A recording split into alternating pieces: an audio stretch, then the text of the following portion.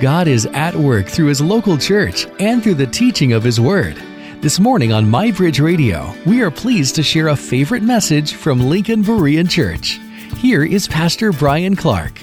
I think most people in our community, in the Midwest, probably across the country, the majority would say they are Christian. It's kind of Christian in the most general sense of the term. What they mean, many of them mean, is they're for Jesus. They're not against Jesus, they're for Jesus. They may be religious, at least go to church on Christmas and Easter, weddings and funerals. They're for Jesus. But it's a Jesus of their own making. It's a Jesus that doesn't really interfere with their lives too much. It's just a Jesus that needs to be there when I need Him. And what so often happens is when the storms of life hit, when the bottom drops out of your world, many of those people will get angry with God and walk away. Why is that? Maybe a better question this morning would be, will that be you? Well, that's what we want to talk about. If you have a Bible, turn with us to the Gospel of John, chapter 6. If you're new with us, we've been working our way through the Gospel of John.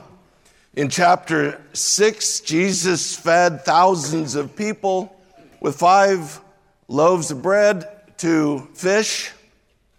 The next morning, the crowd finds Jesus, and Jesus identifies the reason they're searching for Him is because it's morning and they're hungry and they need more food.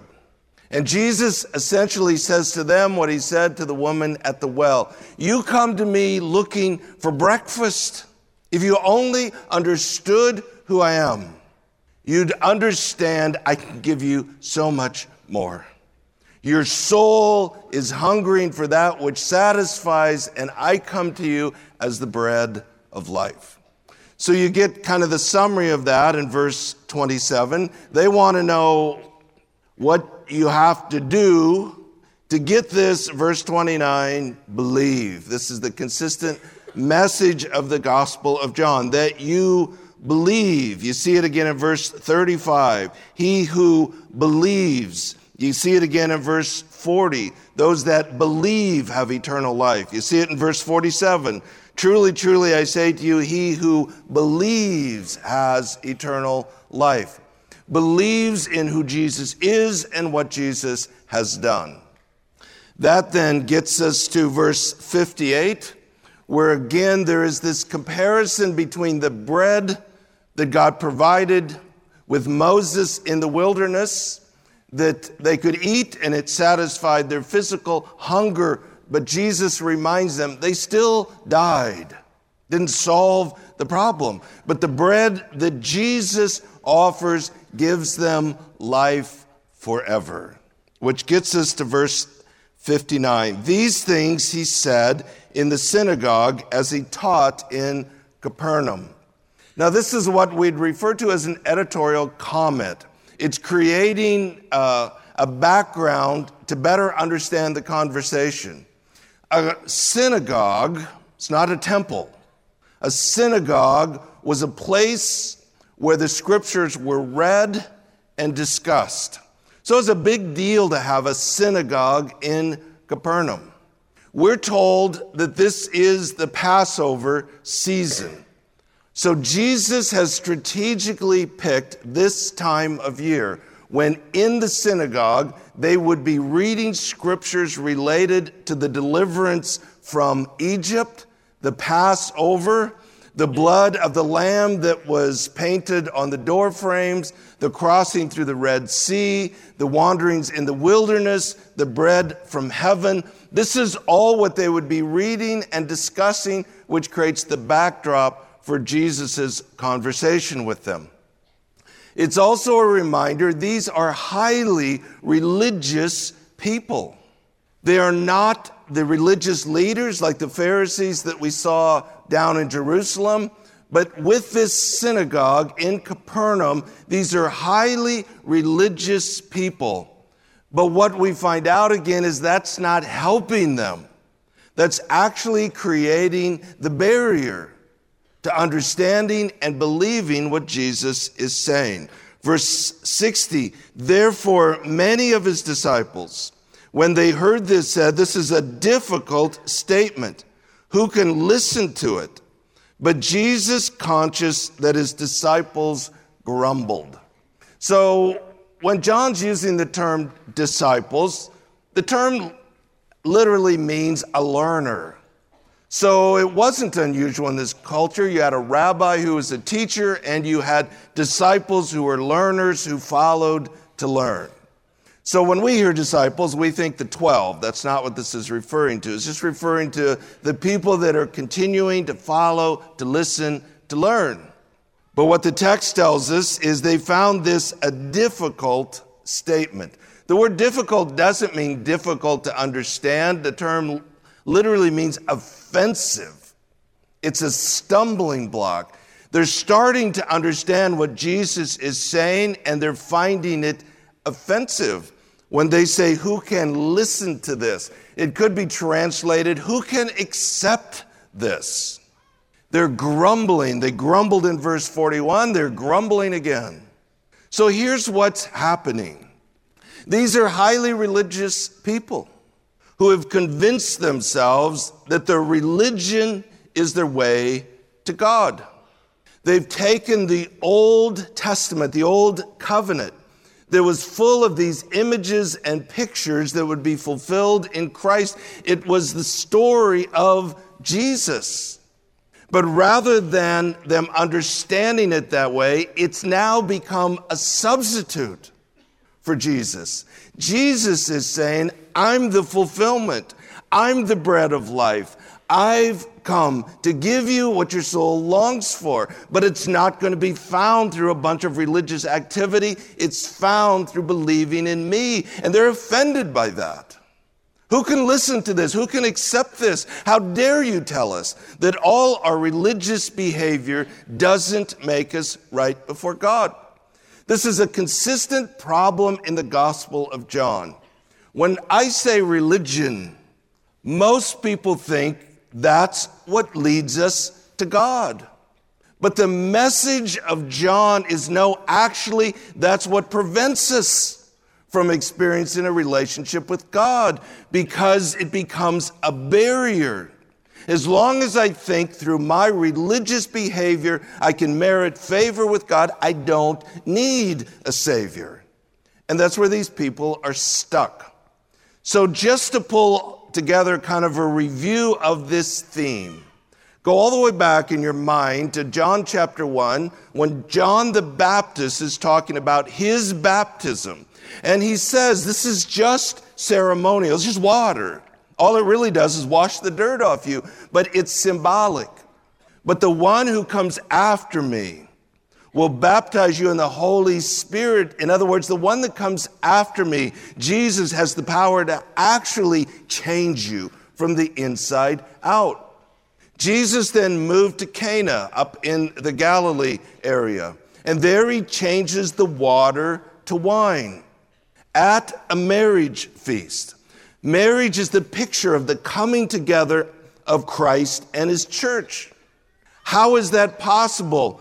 Jesus is going to have to turn the water to wine. He took ceremonial purification water and he turned it into wine, which was symbolic of his blood. This is what would be necessary for Jesus to come and fulfill the promises to provide salvation. But we talked about it then. This is going to be very difficult to turn the water to wine. Jesus then goes to Jerusalem. It's the Passover. He goes into the temple and he causes quite a stir. And in the midst of all of that, he identifies himself as the true temple. He's the fulfillment. The real temple is not a building, it's a person, and the person is Jesus. That then moves into a conversation with Nicodemus, who was a highly religious leader. Yet he was struggling to figure this out. He's trying to figure out, what does it take to be right with God? And Jesus says, you have to be born again. And Nicodemus says, I don't even know what you're talking about. Jesus says, you have to be born of the water and the Spirit. Water is identifying with John's baptism of repentance. Repentance means to change your mind. You have to change your mind. You can't make yourself righteous through religion. You have to trust the Spirit of God to supernaturally change you from the inside out, and it can only happen through Jesus. Nicodemus walks away confused by all that. Jesus then travels north and en route stops in Samaria, where there is the conversation with the Samaritan woman. He identifies himself as the living water. I'm the fulfillment. I'm what your soul has been longing for. What's so interesting is that even though the Jews despised the Samaritans, this is the only place so far where there was this great harvest of souls. They actually listened and heard and believed. Jesus then goes up into back to Cana, and in Cana, he heals the Roman official's son that's clear back in Capernaum. He then travels back to Jerusalem, and he heals the man who had been sick for 38 years at the pool of Bethesda. But he intentionally does it on the Sabbath in order to expose the fallacies of the religious leaders. So now they're offended, they're upset. As a matter of fact, they're now plotting to kill him. Why? Because he broke the rules. Jesus' defense was, wait a minute, you know that God works on the Sabbath. I'm God, that's why I work on the Sabbath. In the midst of that was the reminder that Jesus is the fulfillment of the Sabbath. That was the whole point of the Sabbath, is that one day God would do the work and we would rest in the finished work of Jesus on the cross to experience salvation. Jesus is trying to get them to understand that, but they just don't want to hear it. Now he's back up north. He's fed over 5,000 people with a few loaves and fishes, and they're following him, but the only reason they're following him is because they want breakfast. This is that whole idea that we like Jesus as long as Jesus delivers what we want. As long as Jesus helps us with our agenda. Don't talk to me about sin. Don't talk to me about repentance. Don't talk to me about taking over my life. I just want Jesus to be there if I need him. But now Jesus is telling them, I'm actually the bread of life. I've come to give you what your soul hungers for. But the way to receive that is not through a bunch of religious activity. It's not through a bunch of good works. It's rather by believing I am the fulfillment, the Messiah, the long-awaited Christ. The problem with religion is religious people start to believe their religious activities can save them. Who needs a savior if you can do it yourself through your religion? Jesus, you stay at church. I'll go visit you once a week. I just don't really want you interfering in my life. So Jesus is explaining this to highly religious people, and they're offended. It's become a stumbling block. They're grumbling. Who could possibly accept this? Verse 61, Jesus responds, does this cause you to stumble? Verse 62, what then if you see the Son of Man ascending to where he was before? One of the consistent messages of Jesus is that he's come from heaven. The people are saying, what is the deal with you saying you're from heaven? We know your parents. We know where you live. You're from Nazareth. You're not from heaven. You're from Nazareth. But Jesus is trying to get them to understand, I am God in the flesh. I'm the fulfillment. So now what Jesus is saying, maybe when I return to heaven, when I ascend, what then? So if you look at verse 62, the what is in italics, which tells you it's not actually in the Greek language. What Jesus is saying sounds a little bit more like this. Then if you see the Son of Man ascending to where he was before, it's like, then what are you going to do with that? So what Jesus is saying is there's more to come. There's more signs, there's more miracles. He's going to be crucified, he's going to be buried, he's going to rise from the dead, and he's going to ascend back to heaven. And Jesus is basically saying, when that happens, maybe you'll believe. And thousands and thousands and thousands did. But it wasn't until that point that they finally understood and believed. Verse 63, it is the Spirit who gives life. The flesh profits nothing. The words that I have spoken to you are spirit and life. This is the repeated message. There's nothing you can do in your own flesh to make yourself right before God. Jesus had this conversation with Nicodemus. That which is born of the flesh is flesh. He wasn't just referring to literal birth. He's saying when you're depending on your religion, you can't make yourself right before God. It's only the Spirit of God through salvation in Jesus that makes one right before God. Verse 64, but there are some of you who do not believe. For Jesus knew from the beginning who they were who did not believe, and who it was that would betray him. For he was saying, for this reason I have said to you, that no one can come to me unless it has been granted him from the Father. So this is kind of a dividing point in the ministry of Jesus. The crowds are going to diminish, and Jesus more and more is going to pour himself into those who believe. He will essentially teach and train those who, after he ascends, will literally change the world. This is a pretty significant moment in the ministry of Jesus. Jesus identifies that he knows many of them don't really believe. They're enjoying the miracles, they're enjoying the show, they'd like some breakfast, but they're not really interested in what he has to say. So he knows that. He even knows that of those that he chooses to be his closest disciples, one of them will become a betrayer. One of them will never really believe. John's telling us Jesus knew that. Verse 65, I mentioned last week that throughout the Bible, there is this mystery in salvation between God's part and our part.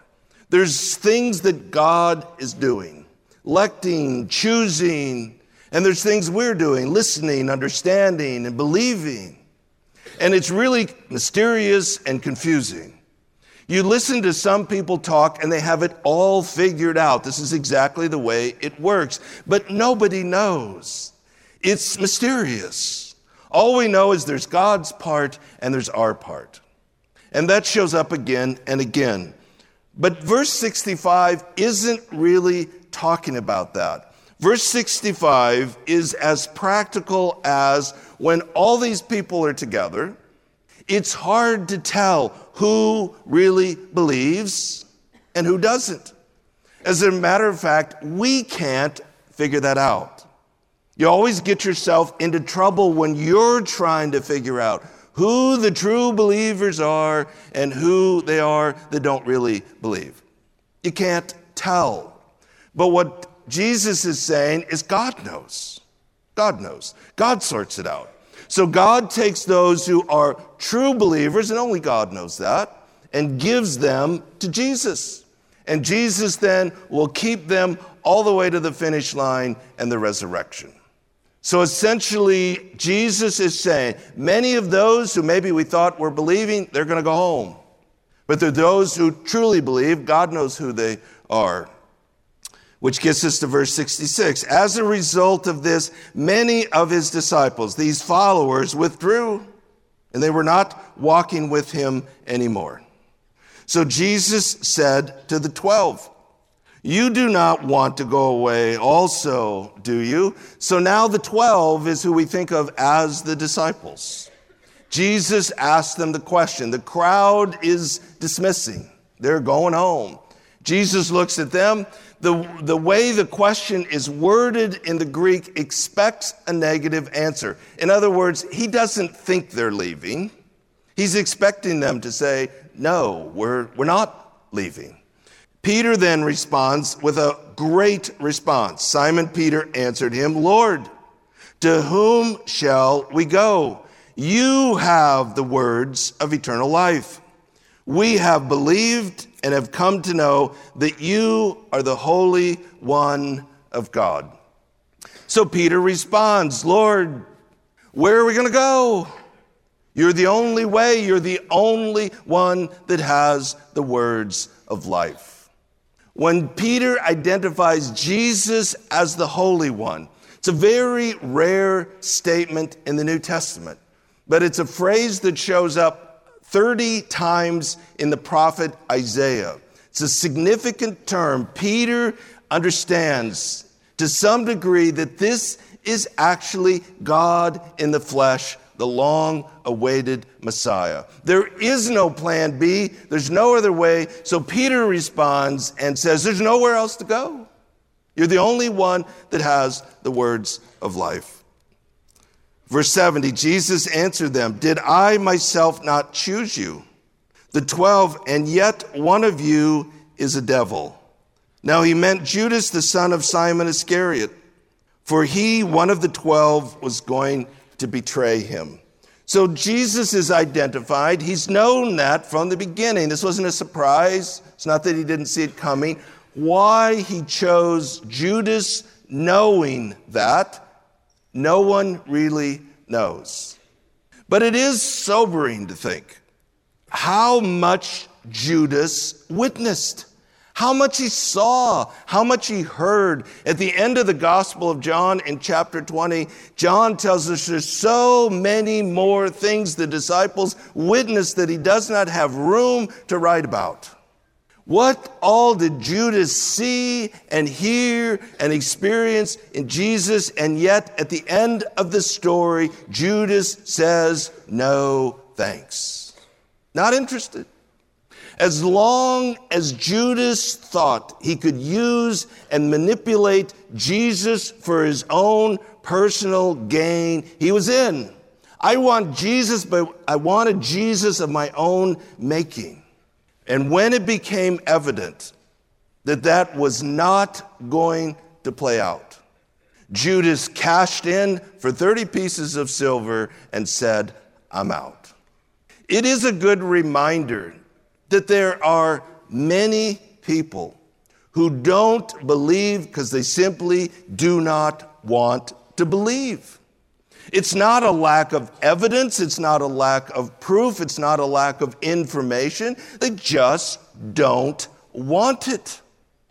God has created us with a will, and we can exercise our will, and we can choose to believe, or we can choose to say no thanks. Sometimes as parents, our kids grow up and they don't want Jesus. And we beat ourselves up thinking, what could we have done differently? What did we do? And it's so hurtful and confusing and painful. I understand that. But you do have to come to grips with the fact Judas walked with Jesus and saw unimaginable things for 3 years. And at the end of the story said, no thanks, I'm out. People with a will to choose can choose to believe or not to believe. That's just simply part of the story. Religion is often about inviting people on a cruise on the Love Boat. And Jesus is the captain of the ship. As long as there's a buffet and a pool and entertainment and sunny skies, this is lovely. Jesus, you stay up there where you belong, and we're going to have a great time on the cruise. We'll call you if we need you. But then when life hits, when the storms of life come, when the bottom drops out of your world, people are like, wait a minute, this isn't what I paid for. And they get angry with God and walk away. Jesus has been very clear from the beginning. This is not a cruise ship. This is a battleship. For the next year, he will prepare these core disciples for the battle. All but probably one of them will ultimately be executed for their belief. When Peter says, Lord, there's nowhere else to turn. You alone have the words of life. He himself will be crucified upside down because of his absolute determination to believe that's true. These men understood it, and they would give their lives believing that the life that our souls long for will be found in the world to come. Many of you know that somewhere in my mid-20s, kind of reached a little bit of a crisis, maybe not a little bit, maybe a lot, crisis of faith, of trying to sort out over 20 years of pain and suffering, 24 hours a day, every day for over 20 years, that we experienced in our home together. So maybe growing up in it, it seemed kind of normal. But as Patty and I got married and we were having our own kids, it started to sink in that's not normal.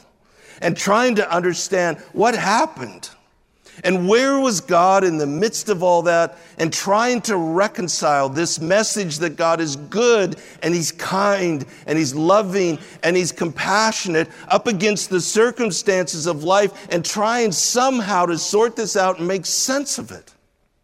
And I basically hit a fork in the road where it's like, I can't keep going on like this. Strangely enough, I was a pastor. I was preaching sermons.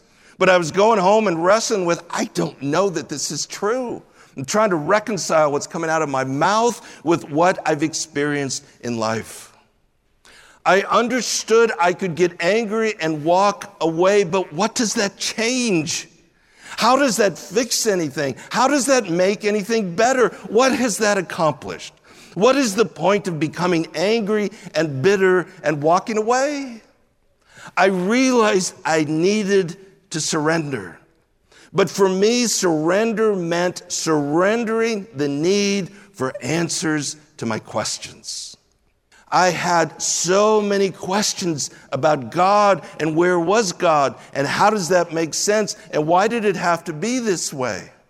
And realizing I'm never going to get answers to those questions. If this is going to work, I have to surrender the need for answers and simply believe God tells the truth.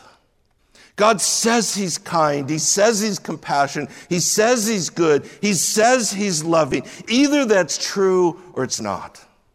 But if you're going to demand answers to your questions, you're going to live a miserable, hopeless life.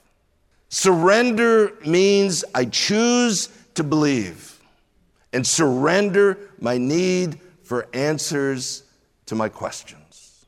I settled that in my middle to late 20s and decided, I'm in. I'm 61 years old, and I have had my share of heartache, and I'm in. I believe more today than I've ever believed. God is good. He's kind. He's compassionate. He's loving. I don't doubt that. I do not have answers to my questions. And I've resolved that I never will.